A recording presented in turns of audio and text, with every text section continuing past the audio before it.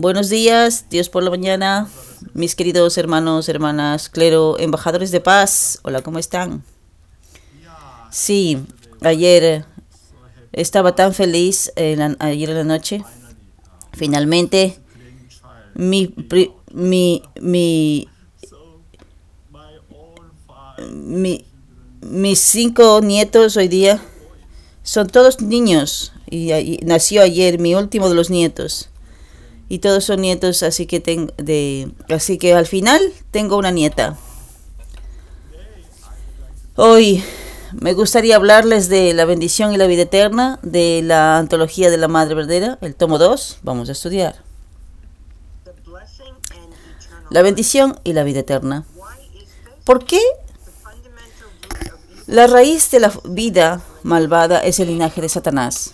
Nuestro linaje pertenece a Satanás. Nuestro amor pertenece a Satanás. El amor de Dios trasciende el amor de Satanás. Y así la Biblia enseña: amarás al Señor tu Dios con todo tu corazón, con toda tu alma, con toda tu mente. Este es el mandamiento más grande y el primero. ¿Qué significa esto realmente? Amar a Dios con toda tu alma y mente significa entregar tu vida completamente a Dios. El segundo mandamiento es: ama a tu prójimo como a ti mismo. ¿Qué significa esto? Nos dice que amemos a los demás incluso a costa de nuestras vidas. Tenemos que invertir en esta forma de vida. Entonces, ¿por qué es que necesitamos comprometernos con total intensidad? A menos que nos comprometamos a este grado. Primero, no podemos hacer que Satanás se rinda. Y en segundo lugar, no podemos liberarnos del entorno caído en el que vivimos. Tercero, no podemos erradicar nuestra esclavitud al linaje de Satanás por nosotros mismos. Aunque podamos liberarnos de nuestro entorno caído, no podemos lidiar con el linaje de Satanás.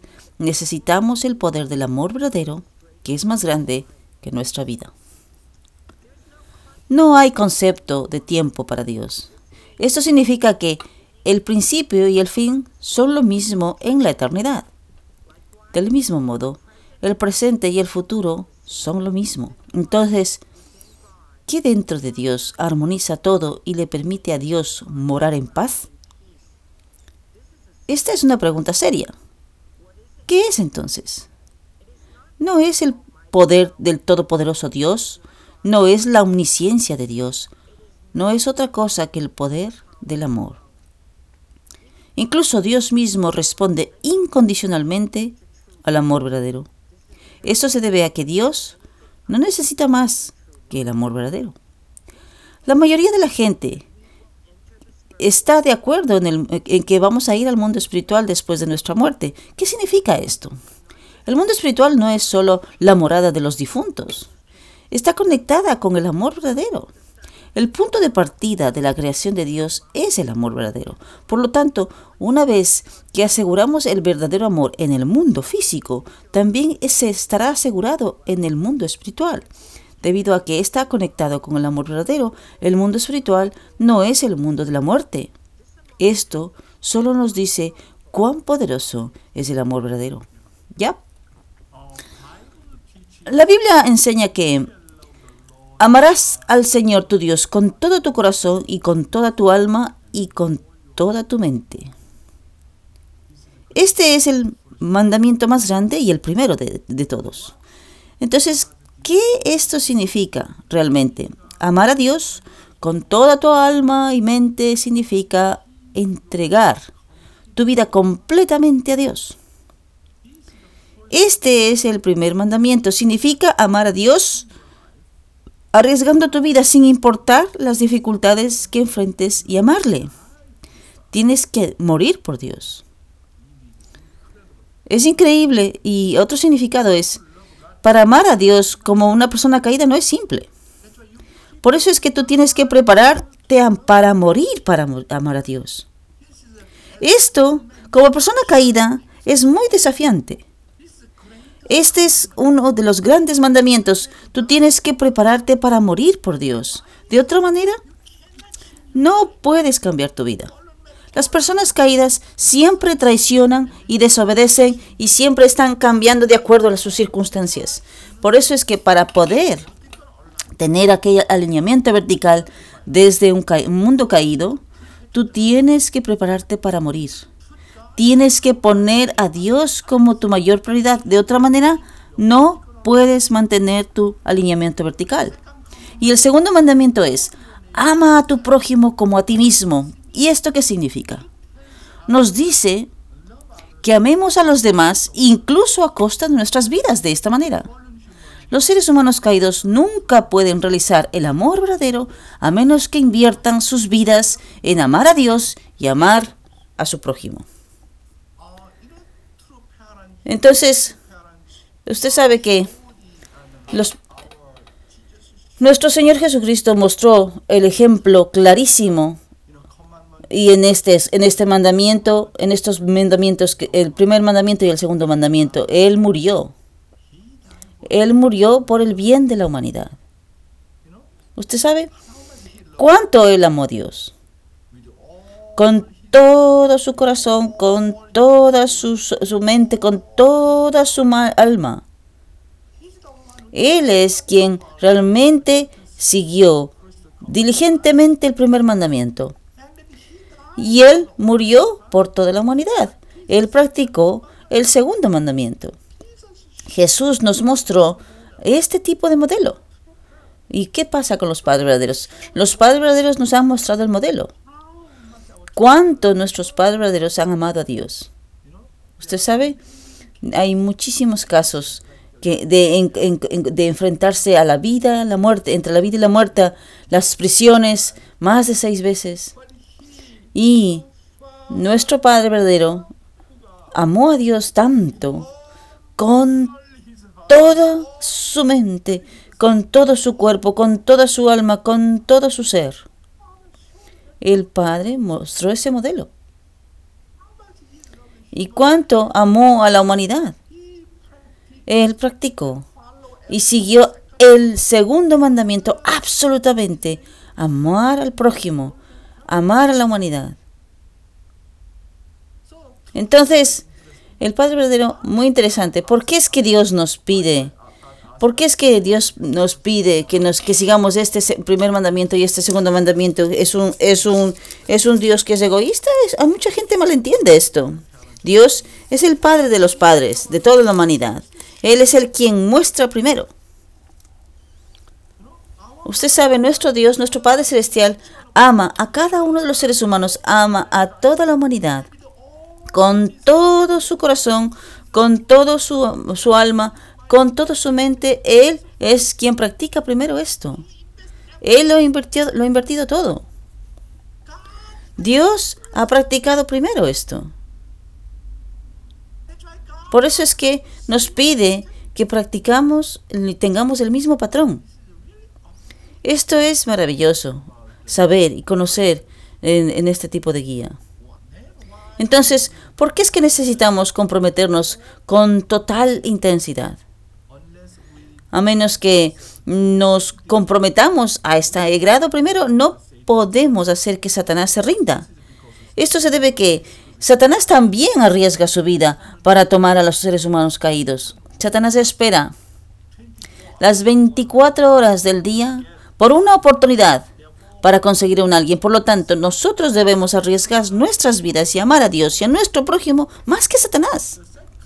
Y la segunda razón porque los seres humanos caídos tienen que arriesgar sus vidas es porque no pueden liberarse del entorno caído en el que vivimos por sí mismos. Esto se debe a que no hay manera que los seres humanos que están atrapados en un mundo satánico en todas las direcciones, los 360 grados, que sobrevivan a menos que arriesguen sus vidas y se aferren a Dios verticalmente. Y la tercera razón es porque no podemos erradicar nuestra esclavitud al linaje de Satanás por nosotros mismos. Y esto es porque los seres humanos caídos, que son olivos silvestres, no pueden ser injertados sin separarse completamente del linaje de Satanás en el verdadero olivo que es el Mesías. Entonces, para poder escapar del linaje de Satanás, completamente debemos negarnos a nosotros mismos. Esto se debe a que no puedes ser injertado a través de los padres verdaderos a menos que estés en una posición en la que puedas erradicar completamente tu falso yo. Hoy, viviendo el principio divino, vamos a hablar una vez más a propósito de las características primarias de la naturaleza caída. Vamos a estudiar el principio divino. Las primeras características de la naturaleza caída. Las características principales de la naturaleza caída se pueden dividir ampliamente en 4 tipos. Primero es no tomar el punto de vista de Dios. Una causa principal de la caída del arcángel fue su fracaso en amar a Adán con el mismo corazón y perspectiva que Dios. En cambio, sintió celos de Adán. Esto lo llevó a tentar a Eva. El segundo es dejar su propia posición. Lucifer deseaba disfrutar de la misma posición de amor en el mundo humano que tenía en el mundo angélico. Este deseo injusto lo hizo dejar su posición y caer. Y la tercera es la inversión del dominio. El ángel que debía estar bajo el dominio de los seres humanos dominó a Eva. Y entonces Eva, que debía estar bajo el dominio de Adán, lo dominó a él. El cuarto es multiplicar el acto criminal. El arcángel extendió su pecado a Eva y Eva a Adán. Vamos a estudiar las palabras del Padre. Confesar la naturaleza de nuestros pecados. Antes de que podamos estar orgullosos de nosotros mismos, primero debemos admitir que somos personas caídas. Antes de mostrar nuestras cualidades, primero debemos confesar la naturaleza de nuestros pecados. Mientras admitimos que venimos de una historia pecaminosa y que estamos imbuidos en la naturaleza caída, aunque esta es la realidad de nuestro estado caído, tratamos de eludirlo de muchas maneras. El cielo debe limpiar toda la culpa que mancha la historia y resolver los resentimientos resultantes de estos crímenes históricos encondados en que pasan a través del linaje. La naturaleza caída antepone nuestros deseos personales al propósito mayor. Originalmente, la vida humana estaba destinada a comenzar con vivir por los demás, con Dios en el centro. Sin embargo, debido a la caída, la vida humana no comenzó con vivir para los demás. Comenzó con el pensamiento egoísta, vivir para uno mismo y crear relaciones egocéntricas. Ya que nos estamos esforzando hacia las metas de la libertad y la paz eterna, debemos despojarnos del egocentrismo y la naturaleza caída que antepone nuestros deseos personales al propósito mayor. Necesitamos convertirnos en personas que trascienden y viven por los demás. ¿Ya? Debido a la caída, la vida humana no comenzó con vivir para los demás. Comenzó con el pensamiento egoísta, vivir para uno mismo y crear relaciones egocéntricas. Además, las personas piensan que todo es egocéntrico y tratan de establecer una relación. Nosotros, que aspiramos a la libertad y la paz eternas, nunca podremos deshacernos de nuestra naturaleza caída y terminamos haciendo cosas para nosotros mismos. Siguiente. Debemos ser honestos en nuestra vida diaria. Entre tus compañeros, profesores, alumnos o familiares, ¿hay alguien a quien le gusten los que ponen excusas? Sin embargo, las personas son propensas a culpar a otra persona y convertir a otros en chivos expiatorios cuando algo sale mal. Una excusa común es: ¿por qué solo me culpas a mí? ¿Él también lo hizo? ¿Mi hermano hizo lo mismo? Esto está mal. Una persona que comete un error debe ser honesta. Sin embargo, a menudo alguien que ha cometido un error trata de implicar a otros.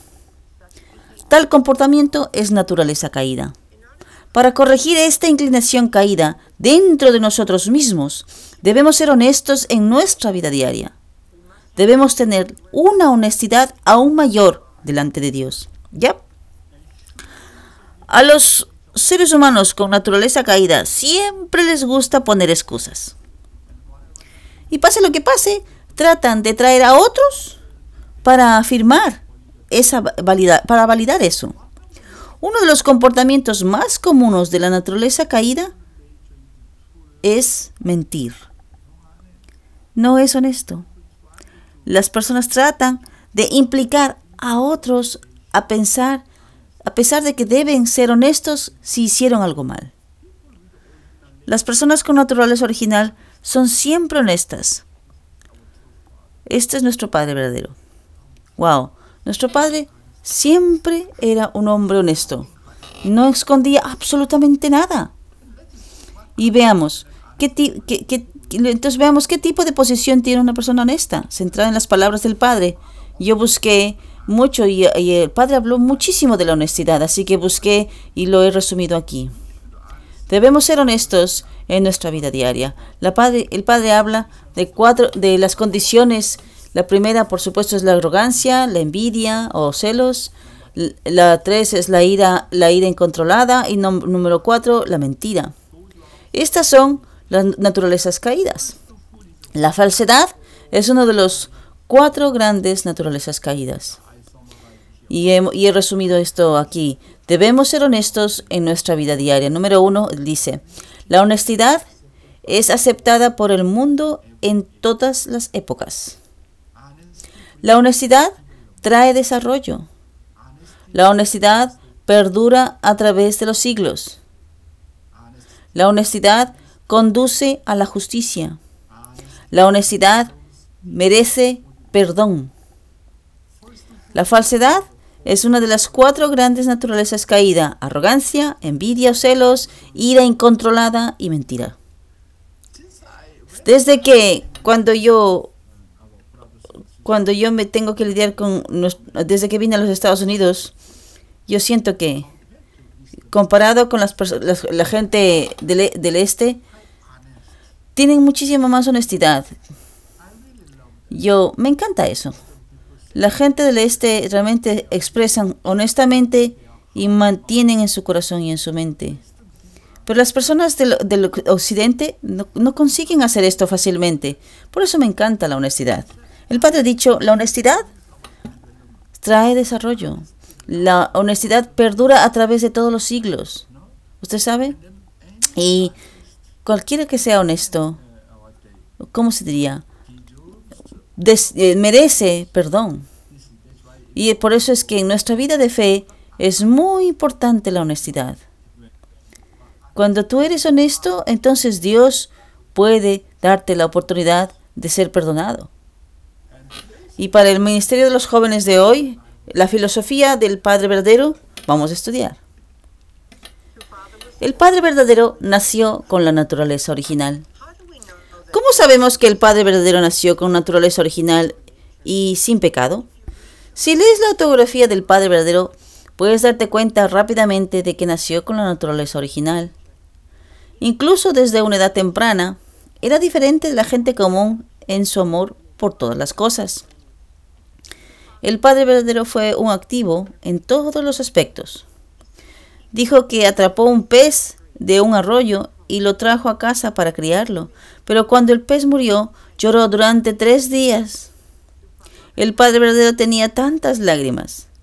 Así como Jesús nació sin pecado, Dios plantó directamente la semilla del amor verdadero en el Padre Verdadero para que pueda nacer y venir como el tercer Adán. Entonces, cuando miramos las emociones de alegría y tristeza del Padre Verdadero, llegamos a saber que Él es una persona de naturaleza original. El Padre Verdadero tenía un cuerpo físico como el resto de nosotros, pero su corazón era exactamente el mismo que el de Dios. El Padre Verdadero era realmente diferente de todos los demás. Cuando era estudiante, recibió dinero de la matrícula de sus padres, pero inscribió a los estudiantes pobres que no podían permitirse el lujo de registrarse primero en lugar de él mismo.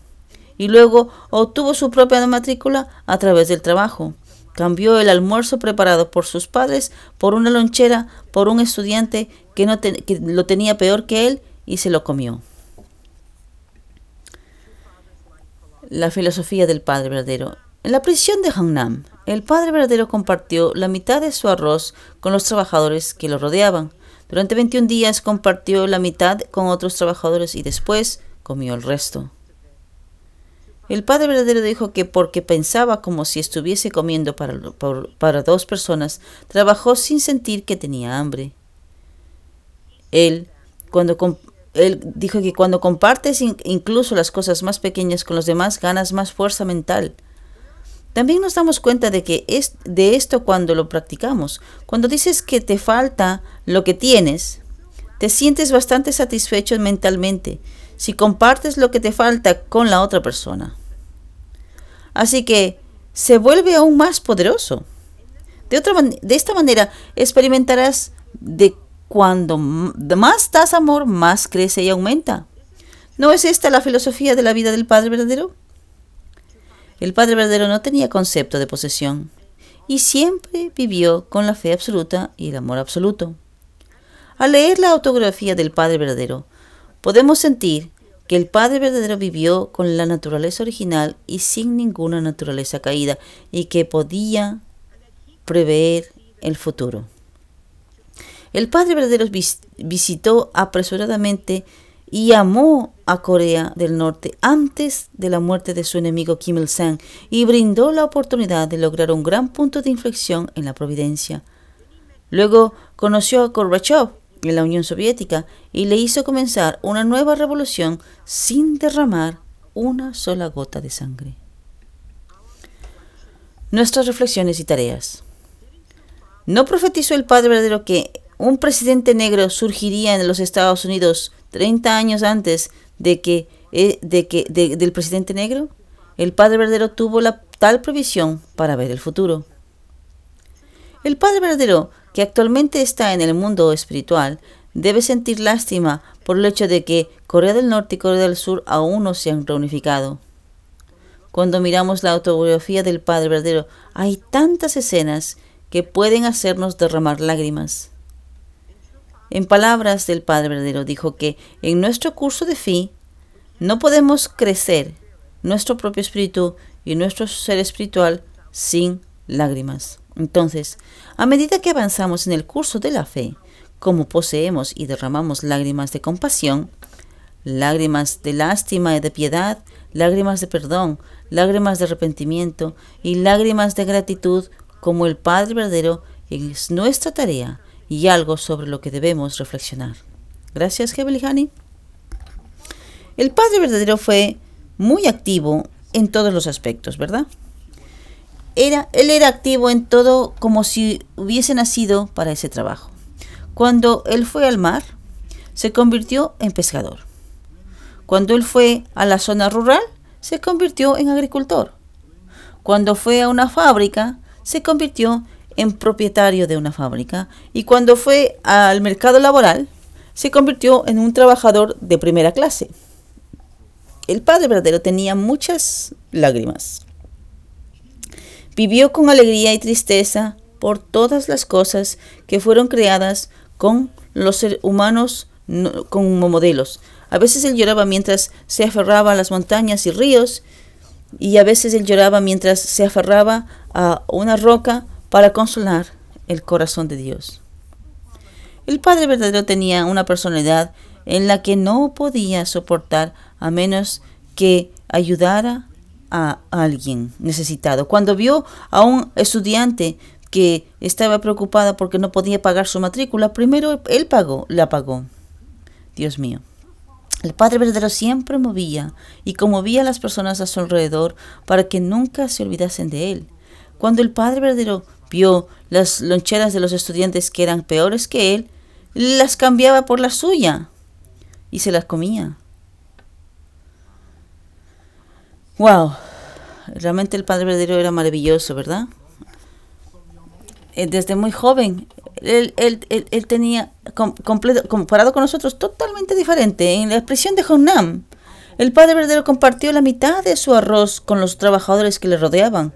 El Padre Verdadero decía que él tenía más fortaleza mental cuando él compartía inclusive una cosa tan pequeña como esta. El Padre Verdadero no tenía concepto de posesión y siempre vivió con la fe absoluta y el amor absoluto.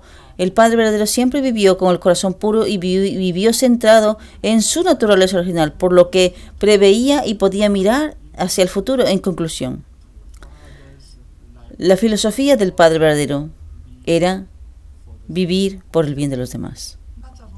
No solamente por una cuestión de obligación, no por una cuestión de responsabilidad, sino naturalmente dando, sacrificándose, invirtiendo por el bien de los demás. Entonces, nosotros personas caídas, para que podamos nosotros vivir por el bien de los demás, tenemos que realmente muchísima emoción y Johnson y pensamiento. Tenemos que vivir por el bien, no dejar de pensar si tenemos tantas consideraciones que tenemos en nuestra. Pero para el Padre esto era muy natural. No es una cuestión de obligación. Naturalmente, sirviendo a los demás, dando a los demás, ayudando a los demás. Entonces, derramando lágrimas y consolando a Dios y confortando a Dios. Entonces, cuando nosotros creamos esta unidad de mente y cuerpo, cada uno de nosotros puede convertirse en algo parecido al Padre verdadero. ¿Por qué es que no podemos alcanzar el estándar de nuestro Padre verdadero? Porque todavía no tenemos aquella unidad de mente y cuerpo. Todavía mi cuerpo controla mi mente. Por eso es que el Padre decía, mientras yo pueda controlar mi cuerpo, tú puedes sentir a Dios, tú puedes ver a Dios, tú puedes hablar con todas las cosas. No podemos hacer esto, ¿verdad? Eso significa que todavía estamos muy lejos de nuestro estado original, del estado de nuestra mente original, ¿verdad? El Padre dijo que si hay unidad, que si hay completa unidad entre mente y cuerpo, tú puedes ver hasta el mundo espiritual. Tú puedes ver, conocer el corazón de las personas. Esto realmente es maravilloso, ¿verdad? El estándar de una persona caída, cuán terrible es. Nosotros ya sabemos esto. Wow. Pero nuestro Padre es maravilloso. Así como nosotros vayamos por el curso de la fe, ¿cuánto realmente nosotros derramamos lágrimas de compasión, de piedad, de arrepentimiento, de gratitud, como nuestro Padre verdadero? Es nuestra tarea. Nosotros debemos reflexionar en esto y entender esta filosofía de nuestro Padre, vivir por el bien de los demás. Entonces, como personas caídas, tenemos que aprender a vivir por el bien de los demás. Tenemos que realmente cultivar mucho Johnson y hacer mucho esfuerzo, ¿verdad? A pesar de que, inclusive nuestro Padre verdadero, con una mente original, y aún así Él ponía todo su corazón, toda su emoción, todo su esfuerzo. Y nosotros, personas caídas, tenemos que hacer más. Tenemos que trabajar más duro. De otra manera, nunca nos vamos a liberar de nuestra naturaleza caída. Una vez más, nosotros tenemos que realmente agradecer a nuestro Padre, a nuestra Madre verdadera. Ellos han mostrado el mejor ejemplo. ¿Cómo? Vivir por el bien de los demás. No solamente vivir por el bien de los demás, sino que arriesgar la vida por ellos. Tenemos que vivir por los demás y cada uno de nosotros podemos nosotros mostrar este tipo de vida ejemplar viviendo por el bien de los demás. Muchísimas gracias, que Dios le bendiga. Hola a todos. Hola, doctor Yo. Hailey, ¿dónde estás ahora? Estoy en Rumanía. Ah, estás en Rumania, ok. Por favor, sigue adelante. Ok, muchas gracias a todos. Mi nombre es Hailey. Este es mi primer año como misionera del Chonilgun en el país de Rumanía. Hemos atravesado por muchas circunstancias aquí. Solo voy a compartir una pequeña experiencia que tuve. Y entonces, yo creo que el principio de mi misión aquí en Rumanía, en los primeros 2 meses tenía bastantes dificultades, tratando de conectar mi corazón con el propósito y saber entender cómo es que Dios puede guiarme en mi tiempo aquí y los tiempos difíciles con mi equipo y tratando inclusive de entender mi propia relación con Dios y tenía muchas dificultades básicamente y mientras más dificultades tenía para conectar con mi propósito y mi razón por estar aquí, realmente me echaba muchísimo de menos mi casa, mi hogar, mi familia. Entonces, hoy quiero compartir sobre mis metas internas que estaba yo practicando. Realmente quería rendirme a Dios, no importa las circunstancias. Y al principio sentí que yo podía, que estaba haciendo todo lo que podía, tratando de mantener mi línea de fe. Oraba mucho y estaba leyendo las palabras de Dios y dando testimonio.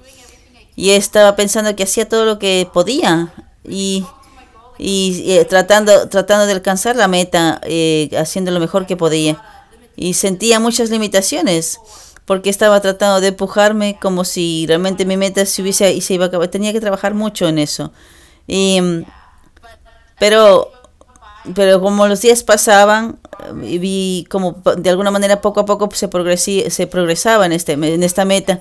Y mientras más desesperación, más que desesperación, tenía como cierto miedo de no poder alcanzar realmente mis metas mientras yo estaba aquí en ese tiempo.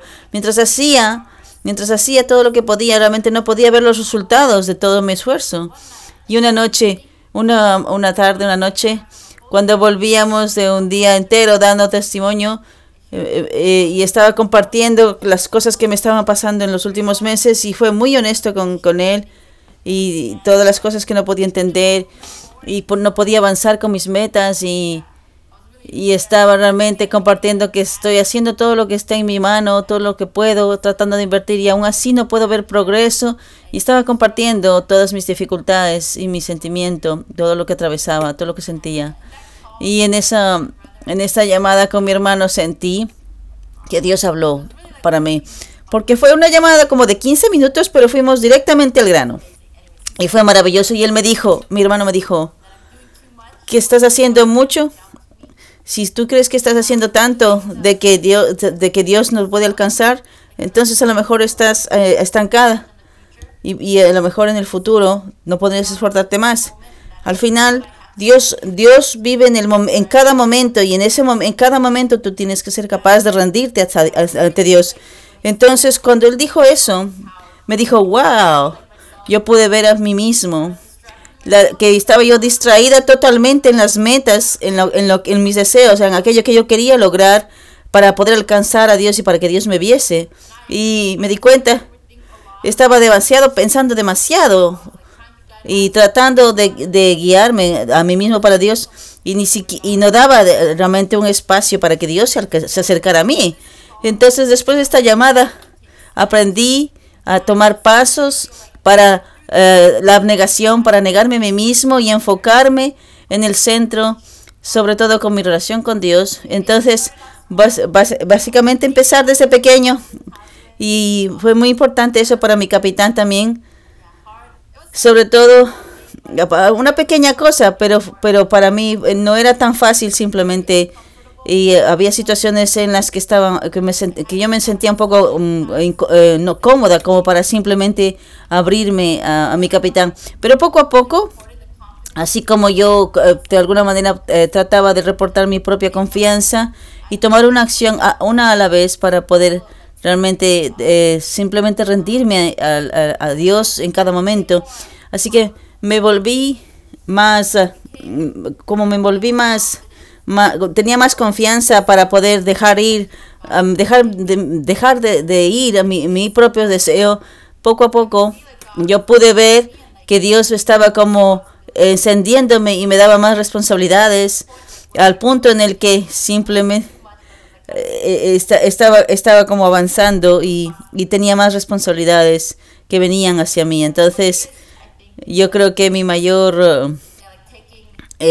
la mayor fue ser líder del testimonio y dar las conferencias del principio divino en los seminarios, y más invitados empezaron a venir con esta idea de que tengo que negarme a mí mismo y confiar en el proceso de abnegación para que Dios pueda trabajar. Entonces, al principio Estos días de ser líder de testimonio y estar en la línea de frente dando conferencias era un desafío donde yo tenía que negarme a mí mismo y para poder completar mis tareas.